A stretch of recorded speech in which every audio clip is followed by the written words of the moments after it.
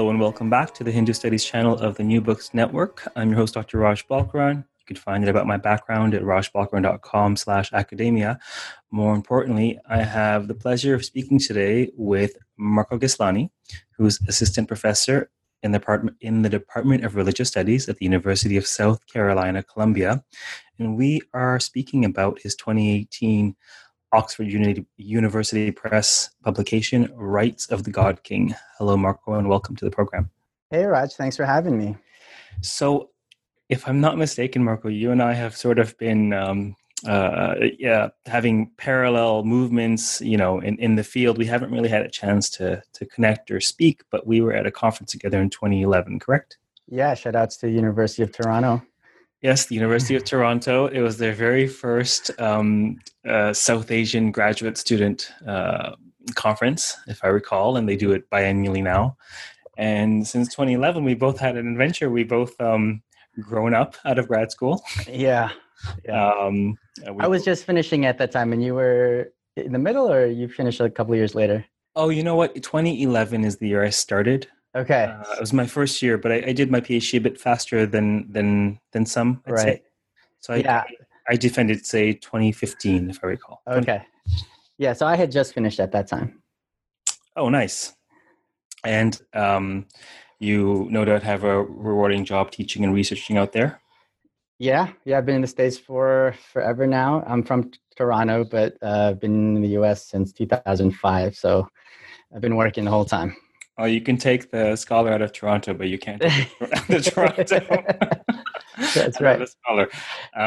So a couple of things. I've been meaning to chat with you irrespective of the podcast, but the podcast is the perfect excuse because in addition to the book that we're going to dive into, you recently attended a workshop about a month ago. Yeah. If I'm not mistaken. It's very much related to the book. So we'll maybe talk a bit about that as well, because I'd love to hear about it because it relates to a burgeoning strand of my own research.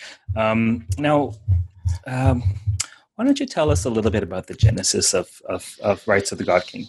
Yeah, okay. So this book already came out last year, so already in hindsight, I can see how I would historicize this project in the long term as kind of representing a moment in three different fields: religious studies, South Asian studies, and Hindu studies. I was trained in the mid-aughts, really, and I think that at the most primal level for me as an intellectual biography, this book is a partial answer to a question I've had since as an undergraduate, which is essentially what exactly is the ritual culture of the Puranas? And like many undergraduates who begin in Hindu studies, we encounter this religion through the Puranas, these texts from the early medieval period that kind of are compendia of myth and ritual and other material. And I was always sort of struck by the dissonance between conventional approaches to these texts around the early aughts, which were sort of inspired very much by a kind of comparative structural, mythological, and slightly literary approach. And as I started working with these texts more closely, I felt like there was something about the genre of the Puranas that was not really being captured in at least that sort of introductory way of thinking about the Puranas as sectarian myths. And so really my interest was to try to, from the beginning, was to try to look at Puranas from sort of non-sectarian, non-mythological perspectives. And so I started really working in sort of regional Puranic traditions, geographical Puranas, with the attempt to sort of try to historicize those texts and that genre. And so my early work was really inspired by what I think is in the last generation, a kind of rehistoricizing of early Hinduism in general, and of course the Puranas within this wider kind of historical framework. And I think specifically of the work that Hans Bakker was doing, or is continuing to do, of course, around the early Skanda, and thinking about Puranic formation over time, with using different texts. And so, in that moment there, in my mind as a graduate student, you have, people historicizing the Dharma Shastras, people historicizing Puranic literature, people historicizing tantric literature. And in many ways, the first millennium was really open to me, it felt like. And among the questions that were coming out of that period were some hesitations around conventional narratives having to do with Hinduism as we understand it sort of in the classroom. And one of those questions was about what exactly is the status of image worship and the origin of image worship in the history of Hinduism. And I think specifically of some of the essays written by my advisor, Phyllis Granoff, and Gerard Collat, who were sort of problematizing this idea that the core of this tradition is this kind of shift between sacrifice and image worship. So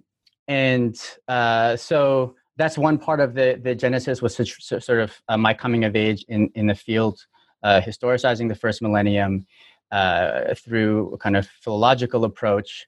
And another aspect of the project, I think, had to do with a whole sort of tradition of ethnography, sort of post-Dumontian ethnography, coming out of the 80s and 90s, and sometimes more or less explicitly attached to a post-Orientalist critique that was sort of criticizing the older sort of Brahmin purity-centric model of Hindu society, and really rethinking the question of kingship. So then the work of Ronald Inden, in a way, was a major statement, I think, which was trying to sort of reconstruct what exactly was the pattern of kingship in the medieval period, specifically as a way of answering some of the critiques of colonialism and Orientalism. So there's that sort of more South Asian moment. And then the third thing would be just my training in religious studies and an interest in ritual studies, which sort of allowed me, I think, to tie together some of these interests, hopefully in a bit of a coherent picture, to connect these early texts to some of the later concerns in the wider South Asian studies. And one of the crucial moments for me was the discovery of the work of Shingo Eno, who is a Japanese Vedicist who put a lot of effort into bringing to light these texts called the Parishishtas, the Griha Sutra Parishishtas. And these are ritual manuals that kind of come at the end of the Vedic period that I found very useful for understanding some of the rituals that I was finding in the Puranas. And so that corpus of text then shifted my focus away from Puranic literature to really the history of ritual practice as such. Well, there's certainly a lot to chew on in terms of the background and the various strands that have come into this line of inquiry. Maybe tell us just very broadly what the main takeaways of this book are, such that a general audience might understand where it fits. I mean, you do a really good job of succinctly recapitulating it, I believe, in the first paragraph of your conclusion. But what would you say to a broad audience? What is the main theme, value of this book? So we have an image of Hinduism in relationship to temple practice. That is the idea that at the core of Hinduism are rituals of worshiping an image. That idea is often held in tension with an older idea of an older religion in Hinduism known as Vedism, right? That is concerned with fire sacrifice. And in the sort of tradition of thinking about Hinduism in the West, these two images have been held in a certain kind of tension. I would say that my argument is that there's a lot of continuity, ritual continuity between those texts. And in order to see that continuity, we have to understand the history of political rituals in South Asia. And the book, in essence, then charts the life of a ritual known as Shanti, which was designed to protect people from inauspicious omens. And the way that they protected people was by bathing them using a specially empowered set of mantras and water. And I argue that it's this, if we trace the history of this specific ritual form, we will see that there is incredible continuity between this earlier Vedic ritual culture and the later culture that we understand as Hinduism. And in order to understand that, however, we have to accept that there was this very vibrant political culture that I think in many ways we've not really paid so much attention to because of the ways that we've understood Hinduism as religious, and the specific way that term religious impinges on our notion of Hinduism. So one of the themes that comes up in this podcast on Hindu studies is this very serious issue of what on earth is Hinduism, and more than just cerebral problematizing the way academics are sometimes prone to. More than any other religion, Hinduism is very much a group of things. I consider it an ecosystem more than a definitive tradition. And for example, last week, in fact, there was the conference of the European Association for the Study of Religion, at which I presented on a panel basically called "Moving Beyond Quote Unquote Hinduism, But How." So this is an issue. So if anyone out there is confused about what Hinduism is, you're in good company. Right. But one of the key ideas that Marco's working with is this distinction, and some listeners may be surprised that this distinction exists, some may not be, but this distinction between Vedicism and Hinduism. So before we delve into the ways in which your work problematizes or bridges this potentially false distinction, maybe drill down a little bit on what do you mean Hinduism versus Vedicism? Right. Well, the way that I introduce it in the book actually is using two different educational videos that are often shown in introduction to Hinduism classes. One is this well-known documentary, Altar of Fire, by Robert Gardner and Fritz Stahl, produced in the 1970s, which gives a picture of this Agni Chaya ritual, one of the most elaborate Vedic sacrifices, in order to illustrate the Vedic sacrifice, which is an ancient sacrifice. The video tells us it's this ancient sacrifice. It's an aniconic sacrifice, meaning there are no images. And the basic logic is that you offer food offerings into the fire. The gods have been invited to this fire through praise poetry, and they receive those offerings. And the whole process, aside from the fire itself, is invisible, right? And this was a dominant mode of ritual practice, as far as the evidence available to us says, from the early first millennium, probably before the first millennium BCE onward. In a traditional history of Hinduism, then there's a major break that's supposed to happen, and that break is not really well historicized. Sometime probably around the Gupta period, where or slightly earlier, where the whole ritual culture of this tradition changes dramatically to center then on the worship of physical images, statues, often. Who are representations or actually instantiations of divinity, of the gods. And these gods, typically Vishnu, Shiva, and the goddess, are not necessarily, some of them are, of course, precedented in the Vedic texts, but they seem to be new in a way. And so this is the basic structure of Vedism and Hinduism. The second, the Hindu practice, we often, one of the ways that we introduce this in the classroom is through this video, Puja Expressions of Divine Devotion, which was produced at the Sackler Gallery in 1996, I think. And what's interesting about this, if you compare it to the Altar of Fire video, is that we see these depictions of image worship in very contemporary scene in Hinduism, in Maryland, in some diasporic settings especially. And what strikes me about this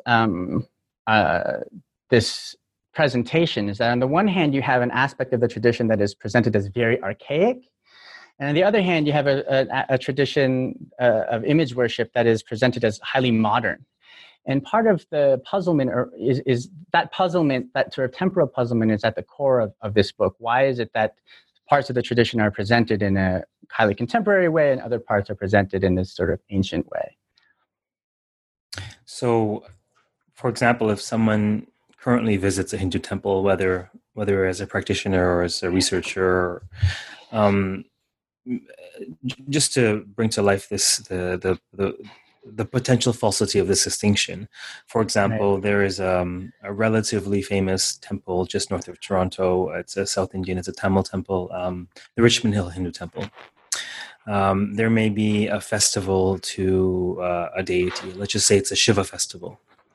You're going to go during that festival and you will see iconic worship of Shiva with puja rituals, but you're also going to see a fire ritual wherein Vedic mantras are intoned, right? And you may even hear hymns.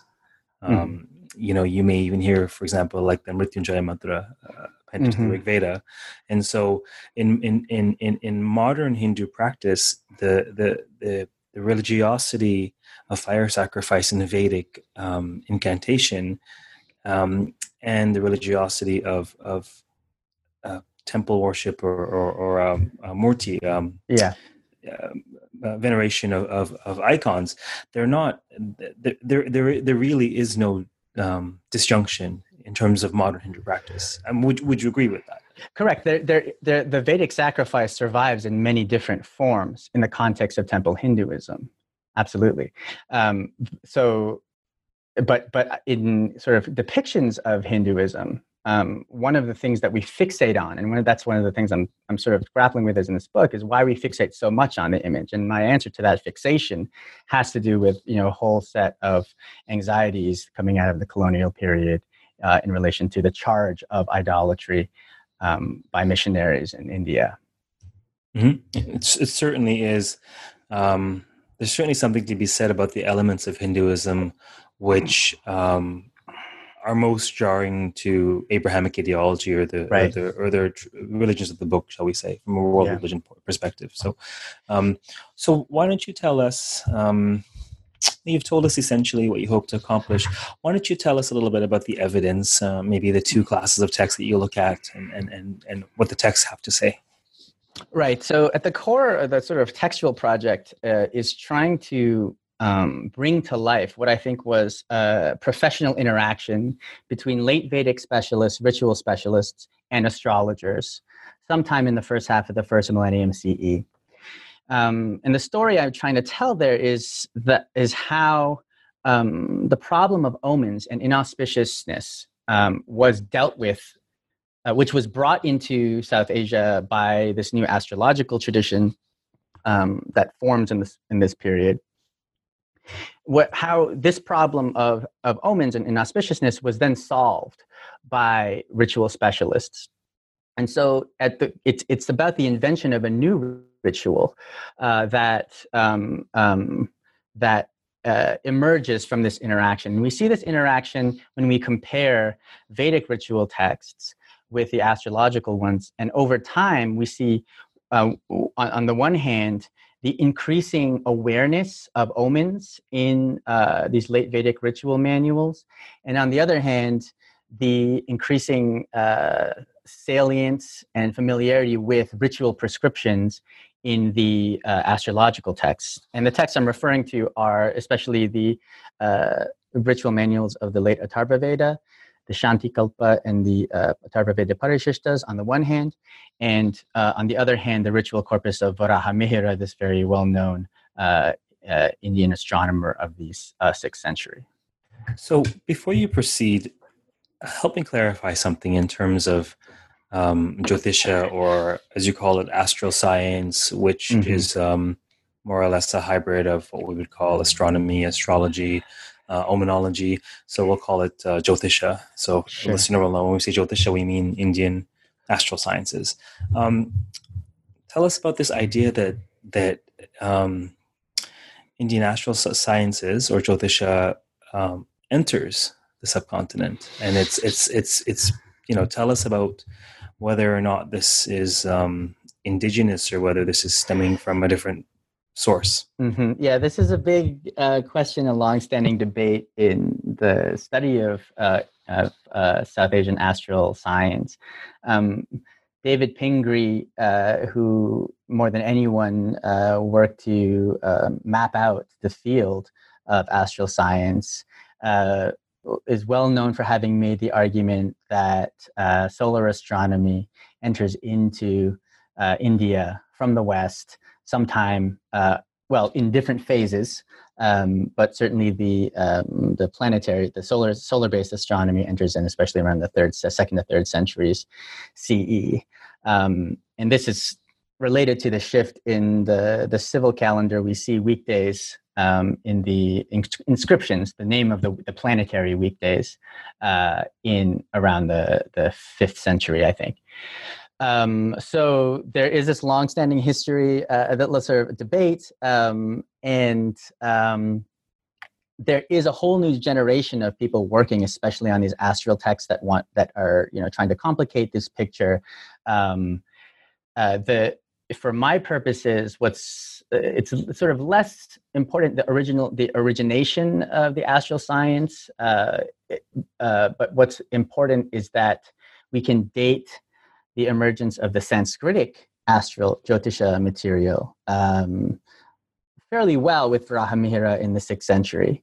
And of course, Varahamihira is himself appropriating and amalgamating a whole centuries-long history of astral sciences. And so his text is actually, I see his text as a little bit apologetic to the Brahminical establishment in terms of still trying to make the argument for this science. So certainly the novelty of this tradition is really relevant for this project because it gives us a kind of signpost in between the earlier Vedic period and the sort of Puranic period of some sort of new ritual developments associated with Jyotisha. Mm-hmm. And so so essentially in terms of your use of the Atharva Vedic texts and the Jyotisha, tell us a bit more about Shanti, or this idea of appeasement, or the ideology of appeasement is probably something worth unpacking for the audience. Absolutely. So this term Shanti, which most of the audience will probably translate as peace, is a term that we find in the early Vedic literature having to do with aspects of the ritual that are dangerous, that need to be appeased in different ways. So it means appeasement of, in this earliest sense, has a sense of appeasement of dangerous substances like hot things, fire, coals are often appeased, or sickness. And so it's kind of a minor ritual term in the earlier Vedic texts. What I argue in the book is that this term then, at a certain point in the Vedic sort of experience, omens enter into their purview of the priestly class as something they need to deal with. And in the earliest texts, the rituals to deal with bad omens, say like lightning striking the ground, or earthquakes, or strange rains, these start to filter into the texts, and the way that the Vedic ritualists deal with them early on is through this category of prayaschitta or prayaschitti, which means atonement for ritual mistakes. So in some ways, this new problem of omens is dealt with in a very old way. We're just going to do a simple sacrifice. If the dawns don't appear, for example, we'll say a mantra related to the dawn in the context of a fire sacrifice, and that should do the work of appeasement. Of not appeasement, of dealing with this omen. As more and more divinatory literature enters into the Vedic purview, we see a new ritual and a new ritual name applied to this problem, and that's this term Shanti, or appeasement. And it occurs in the first place in these ancillary ritual texts of the Atharva Veda. And The new ritual designed for that has to do with the use of appeasement waters. These are waters which were earlier used to cure sickness, or other sort of if something's lost. Other remedial uses in the Atharva Veda, but in this late manual, this and this water is actually produced by by this very complicated thing where they put mantras essentially into the water in different ways, right? And so when at a certain point they decide we need a new ritual called Shanti to deal specifically with omens, and we're going to design that ritual around this ritual instrument of Shanti water by putting mantras into the water through the use of the dregs of the sacrifice. So in a typical Vedic sacrifice, you have this moment where you pronounce the main formula of the ritual, and then you finish the ritual. In this sort of revised sacrifice, what they do is they take the dreg, they pronounce these mantras, and they take the dregs of those mantras, and they add them to a water pot as a way of charging up the water with sort of mantric power. And that water is then used to bathe the officiant and protecting in a way of protecting them. And so this is the sort of the core moment when there's a new ritual technique applied to these omens, and it sort of develops from there. And this ritual technique is significant because it shows conversation or continuity between traditions. Yeah, I think on the one hand, it shows how flexible the Vedic priesthood was, that it wasn't as if they were unable to transform, to derive new rituals, but they derived new rituals by appealing to earlier kinds of techniques. So the Shanti water technique precedes the ritual category of Shanti. Of course, the Vedic sacrifice itself precedes the ritual of Shanti, but those are the things that are available to the tradition when they're confronted with a new problem. So on the one hand, it's a sort of very continuous orthopraxy, or or kind of prescribed ritual tradition.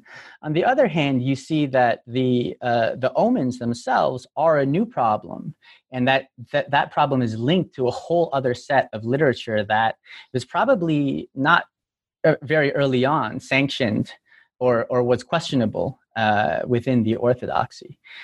So the ritual itself kind of it connects to a historical tradition, but it also shows adaptation to a new historical problem. So when would you say in this new horizon of omenological disturbance or issue? I understand that dating in South Asia is a hazardous affair. Yeah. But when approximately would you say this becomes a problem? The reason I ask is because I have a follow-up question. I'm curious to know where you would place that. Okay, great. Yeah, so, the dating's hard, as you said, but at least we have some dating. We know Varahamihira is operating in the 6th century. He's operating at the end of a lineage of Sanskritic sources, more or less Sanskritic sources that he cites. And we have one of the earliest texts that he cites is this work by a sage named Garga. And this text has been dated close to the turn of the first of the Common Era. That is still something where there's a group of us working on this text, and it's still something that we're thinking about.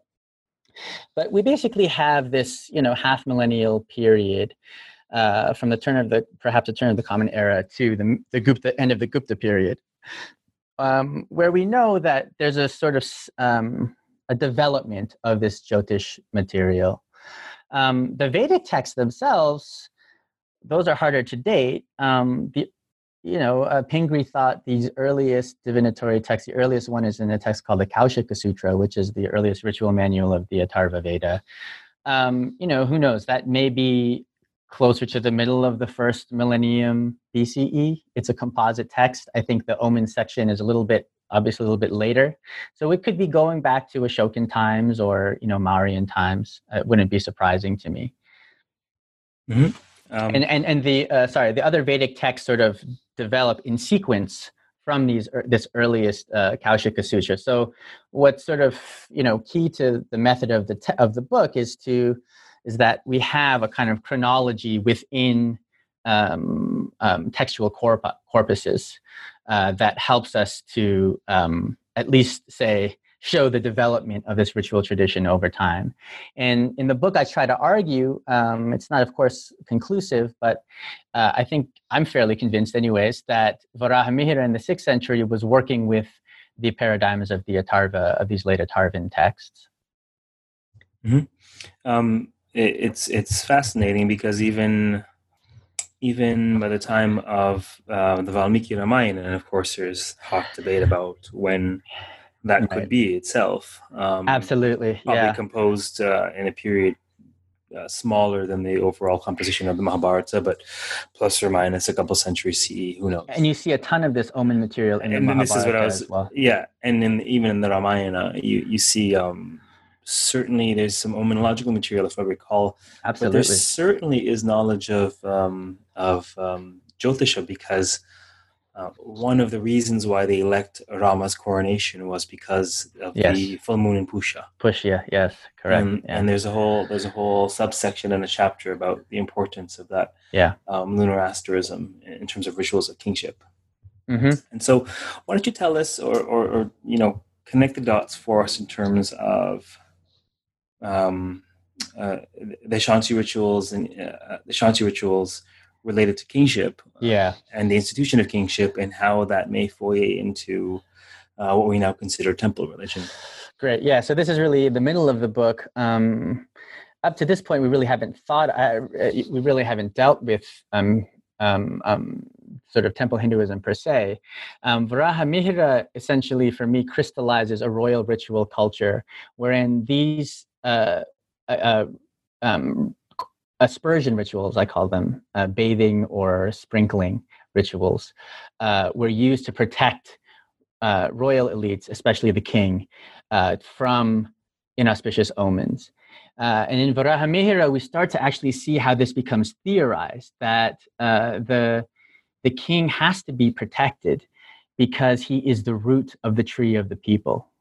And so there's this kind of centralizing of inauspiciousness, of the problem of auspiciousness and inauspiciousness in the king, in the body of the king.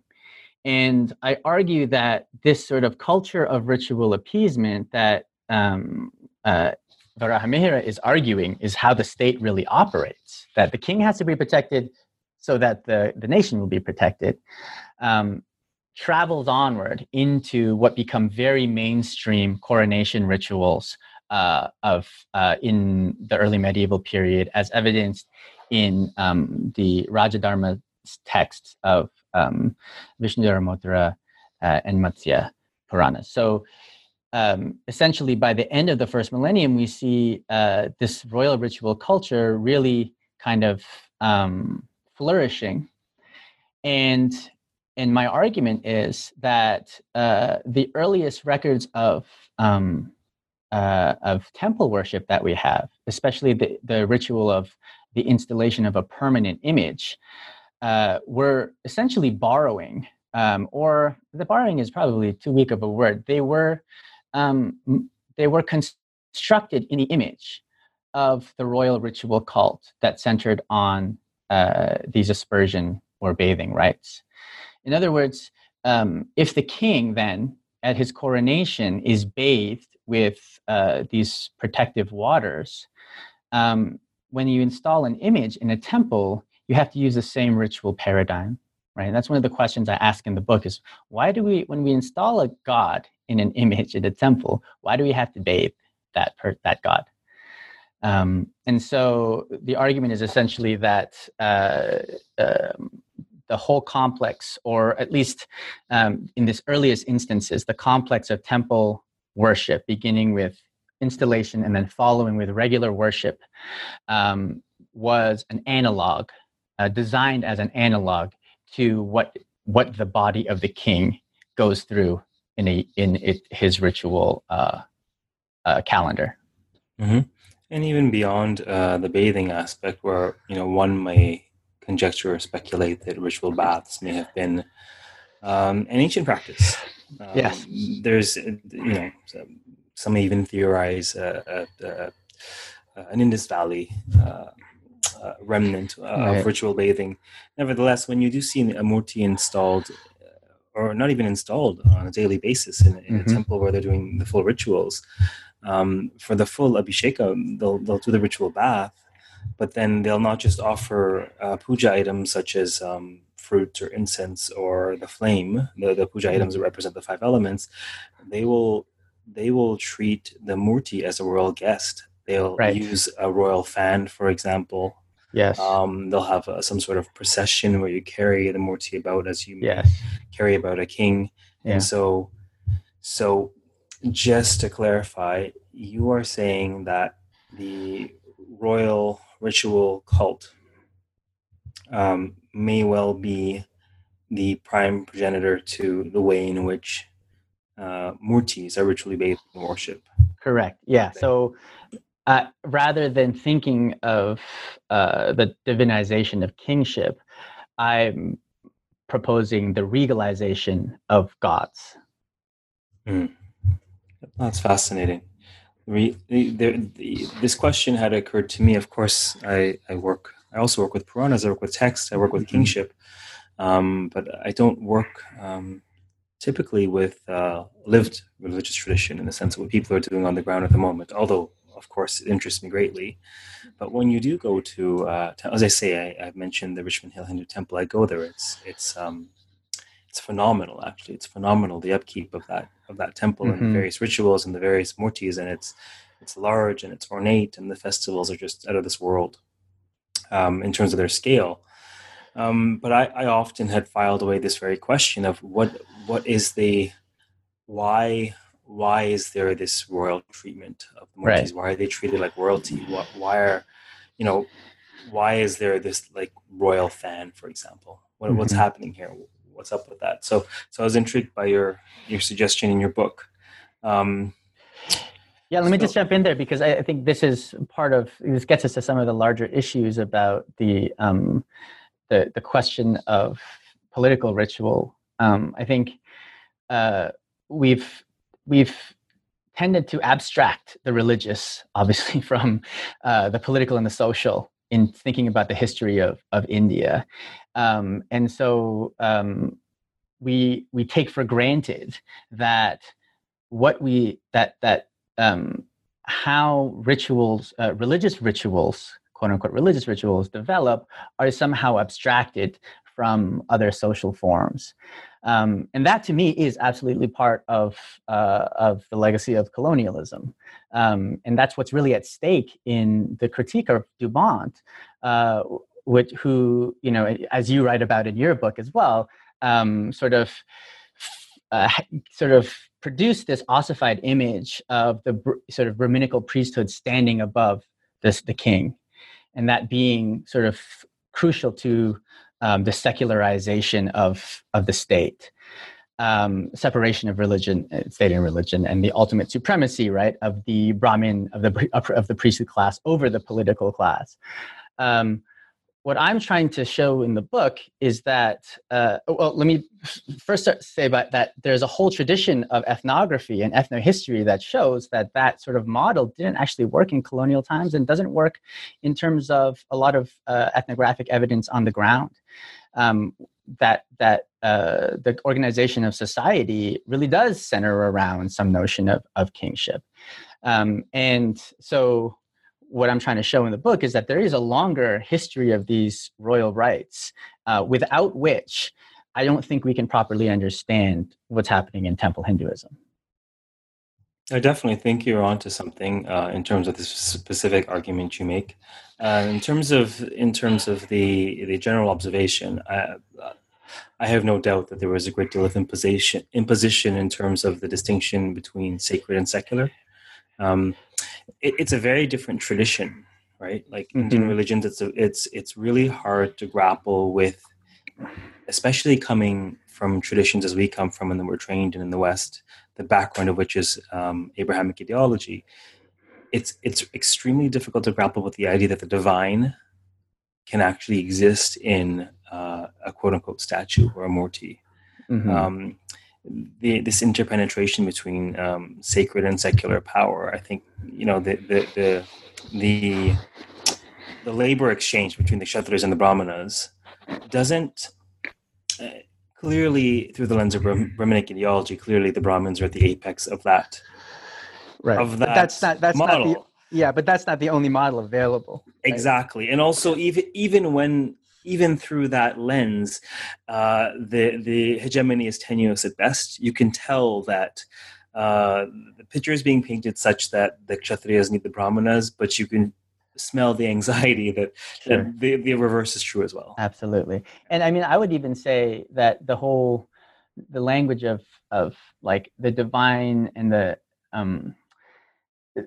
problem of divine kingship, I think in some ways is something I almost like skirt in the book. I think that these rituals, of course, they center on the king as a galvanizing point of metaphysical forces dealing with good luck and bad luck, essentially.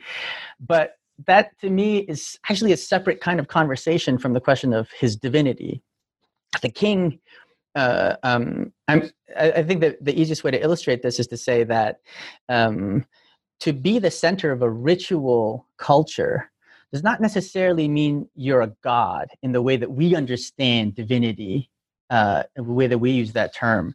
And there's this great book, a recent book by Anne Mako called Demoting Vishnu, which shows how when the monarchy was deconstructed in Nepal in 2008, what they essentially did was take over the rituals of the state. And what she shows in that book is that this idea that that the king is identical with Vishnu, it's part of a kind of political discourse. You may hear that, but it's not so consequential to the actual practice of the state. The belief in the king as a god is not really what gets the medieval state or gets the monarchy moving. It's the ritual practice. And so that's sort of, I think, part of what I'm pointing to in the book is that these rituals kind of operated outside of theology per se. And that's comes back to the point about the Puranas, that we tend to think about the history of Hinduism in terms of sectarian history. Like, when does such and such god start to get worshipped, right? And then we track the history of such and such a sect. But if we look at the level of practice, you'll see that the question of theology in some ways is independent from the history of ritual form. So then the praxis, would you say, other than an affirmation or an enactment of theological truths or theological reality, would you say then that the ritual praxis was more geared towards something more pragmatic, such as the appeasement element? Yeah, I think so. And that's the question of the religiosity of appeasement culture, which is essentially the question of the religiosity of astrology. Is something I'm thinking a lot about as I move forward in my research. And there's not a clear answer. I don't really necessarily have a clear answer for that. Like I said, I think that these rituals were designed to manage some notion of auspiciousness and inauspiciousness, and that was theorized as being essential to the good of the state. I think that the question of divinity or theology intersects with that in certain ways, but it certainly does not determine the logic, its logic. Yeah, I suspect it may or may not be useful for you to just take a quick look at the Devi Mahatmya. Yeah, I have. Yeah, I think there's it's narratological more than theological, but it's the best way to encode these ideas is through narrative, really. And something happens with the Devi Mahatmya that I think is pertinent to what you're talking about, in that power itself becomes theologized. And so rituals of kingship occur in tandem with the Durga Puja bar none, right? And so it's very clear that the king is not the Devi, right? It's very clear that the king is not Right. If it was a Vaishnava tradition, the king would not be Vishnu. The king is not the Devi. The king is sitting in an office that has some sort of, you may want to say, ritual or spiritual or religious power, insofar as power of all kind is I want to say theologized. I'm not sure if that's the best word, but I think you get a sense of what I'm driving at. Mm-hmm.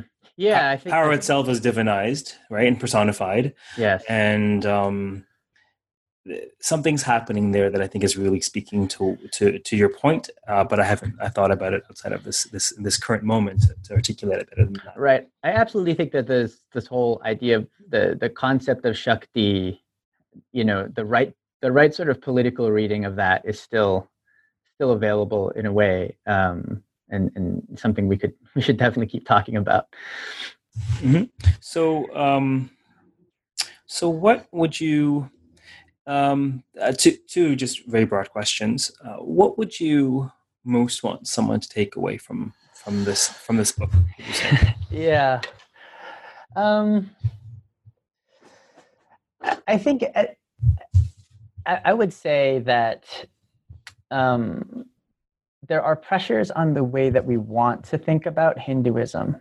Mm-hmm. And part of that has to do ultimately with our concerns in the secular state, in the secular pluralist state. And what I sort of want us to sort of not lose sight of is the work of the priesthood. I think ultimately what this book is about, it's about the life of a ritual, which is about really the continuity of priestly work. And this is why this concept of orthopraxy is something that I try to make explicit at the end of the text, that the way that I think that there are a lot of politics in Hindu studies, and one of them and part of those politics have to do with discomfort around caste, and a sort of a need in sort of especially a Western pluralist context to turn down the volume on that long-standing problem. One of the effects of that is then that we don't really think so carefully about Brahmins and what do we mean by a Brahmin, which is so kind of baked into what we understand of Hinduism, but it doesn't really show up in so much in popular accounts of Hinduism. And of course, that also has to do with anxieties coming out of the Protestant Reformation and problems with the idea of the priest in general. But I guess what I'm saying is that the work of priesthood, the work of ritual, it is continuous, I think, so much with institutional work that you could see. Sorry, go ahead. No. It strikes me. Maybe I've just internalized this, but I don't mean to say that your point is obvious. What I mean to say is that. Well, essentially, I'll leave it at that. I've internalized it. That the work of Brahmanism, the work of ritual, is the bedrock of anything we can call Hinduism. Yes, absolutely. And I think in light of that insight, a distinction between Vedicism and Hinduism, or even better to your point, Brahmanism and Hinduism, the distinction becomes much more tenuous when one understands that Brahminic ideology is baked into these rituals, which ultimately are Vedic, right? Which ultimately are part of Vedic culture. They continue Vedic orthopraxy is how I would put it. Sure. And I guess that is simply to say that we cannot purify, nor should we necessarily purify our idea of Hinduism from a conception of priesthood, because I think that also speaks to ways in which we want to imagine ourselves as free consumers, citizens, whereas while we are at the same time enmeshed in all of these bureaucratic structures, institutional structures that people are operating and are maybe operating on their own, as like an operating system in the background, but that's happening all the time. And so I think actually that the impulse to kind of to kind of produce a Hinduism, as a kind of devotional theism around image worship, as a modern religion, is part of the same set of factors that we see in modern capitalism, or it's related to the problem of modernity. Oh, that's fascinating, and clearly it does no service either to self or the tradition you're studying, in terms of trying to sanitize it to conform with anachronistically conform with modern ideals, right? This Brahmanism, this caste ideology. This is part and parcel of Hinduism. No less so popular Hinduism. I mean, the Puranas are filled with narratives of how one should treat Brahmins. Exactly. I mean, that is taken for granted in the cultural imagination, right? Whether or not it's taken for granted on the ground, But yeah, and this is why, to anyone who really pays close attention to or belongs to Hindu tradition, one doesn't perceive any kind of distinction between the quote-unquote Vedic elements of fire ritual and caste system and the quote-unquote popular or modern elements of ritual worship of murtis. Mm-hmm. They really and truly do. Right. And in the rituals, I've paid more closer attention to them whenever I've witnessed them in the last year or so, not in small part because of these podcasts that put various pieces of Hindu studies in my brain. Mm-hmm. But it's fascinating where so there'll be let's just say it's Navaratri, it's the goddess festival, mm-hmm. and of course they're going to worship the Murti in fine style, a full regal flair and all that. But they'll do a Vedic fire sacrifice, and they'll take a thread and connect the locus, the pot in which the sacrifice is happening, to the Murti. Mm-hmm. It's almost like a symbolic joining of these two traditions, and whatever they consecrate in the fire, the ash will be part of the ritual bath of the Murti. It's fascinating, right? Yeah. There's a lot of similar kinds of images in the book. What you described reminds me of the quote I have from Donald Swearer. He's talking about the empowerment of a Buddha image, and you have this motif of the thread connecting like a electrical cord almost. So in some ways, I guess, I agree with you, and I take the point as well that that from the perspective of a kind of modern temple goer, maybe this Vedic Hindu distinction is not as operative as it is in sort of the Western Indological tradition or Hindu studies tradition. But absolutely, one of the points I'm trying to make is that that this is part of a kind of connected ritual culture, and that maybe we shouldn't see these different aspects of it as so distinctive. So fascinating point, fascinating work, highly accessible read for anyone looking to pick up a copy.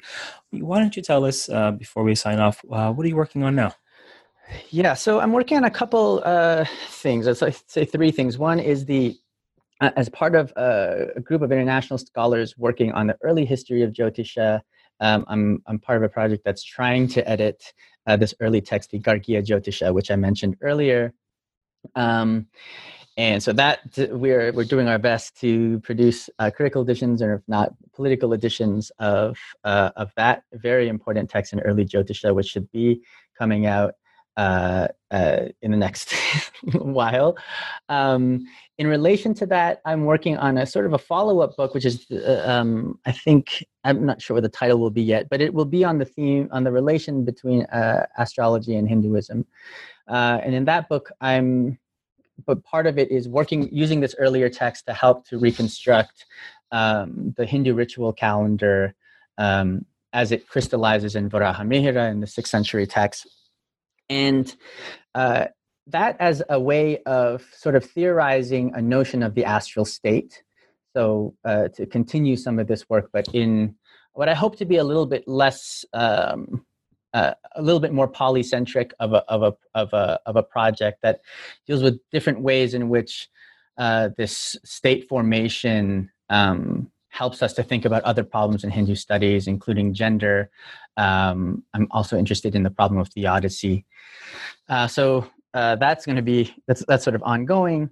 And the third project is also related, but maybe less obviously so, is a racial critique of Hindu studies. Hopefully this is a bit of a shorter book, but it's a kind of retrospective of Hindu studies pedagogy in the last couple of generations in America specifically, and attempting to derive productive connections between Hindu studies and Asian American studies. So that's a third sort of project. I'm obviously somewhat biased, but that all sounds fascinating. It just so happens that Puranas, kingship, Jyotisha, and pedagogy are very high on my list of my list of interests. So we definitely will continue talking beyond this interview. For those of you listening, we have been speaking with Dr. Marco Ghislani, who is assistant professor in the Department of Religious Studies at the University of South Carolina, Columbia.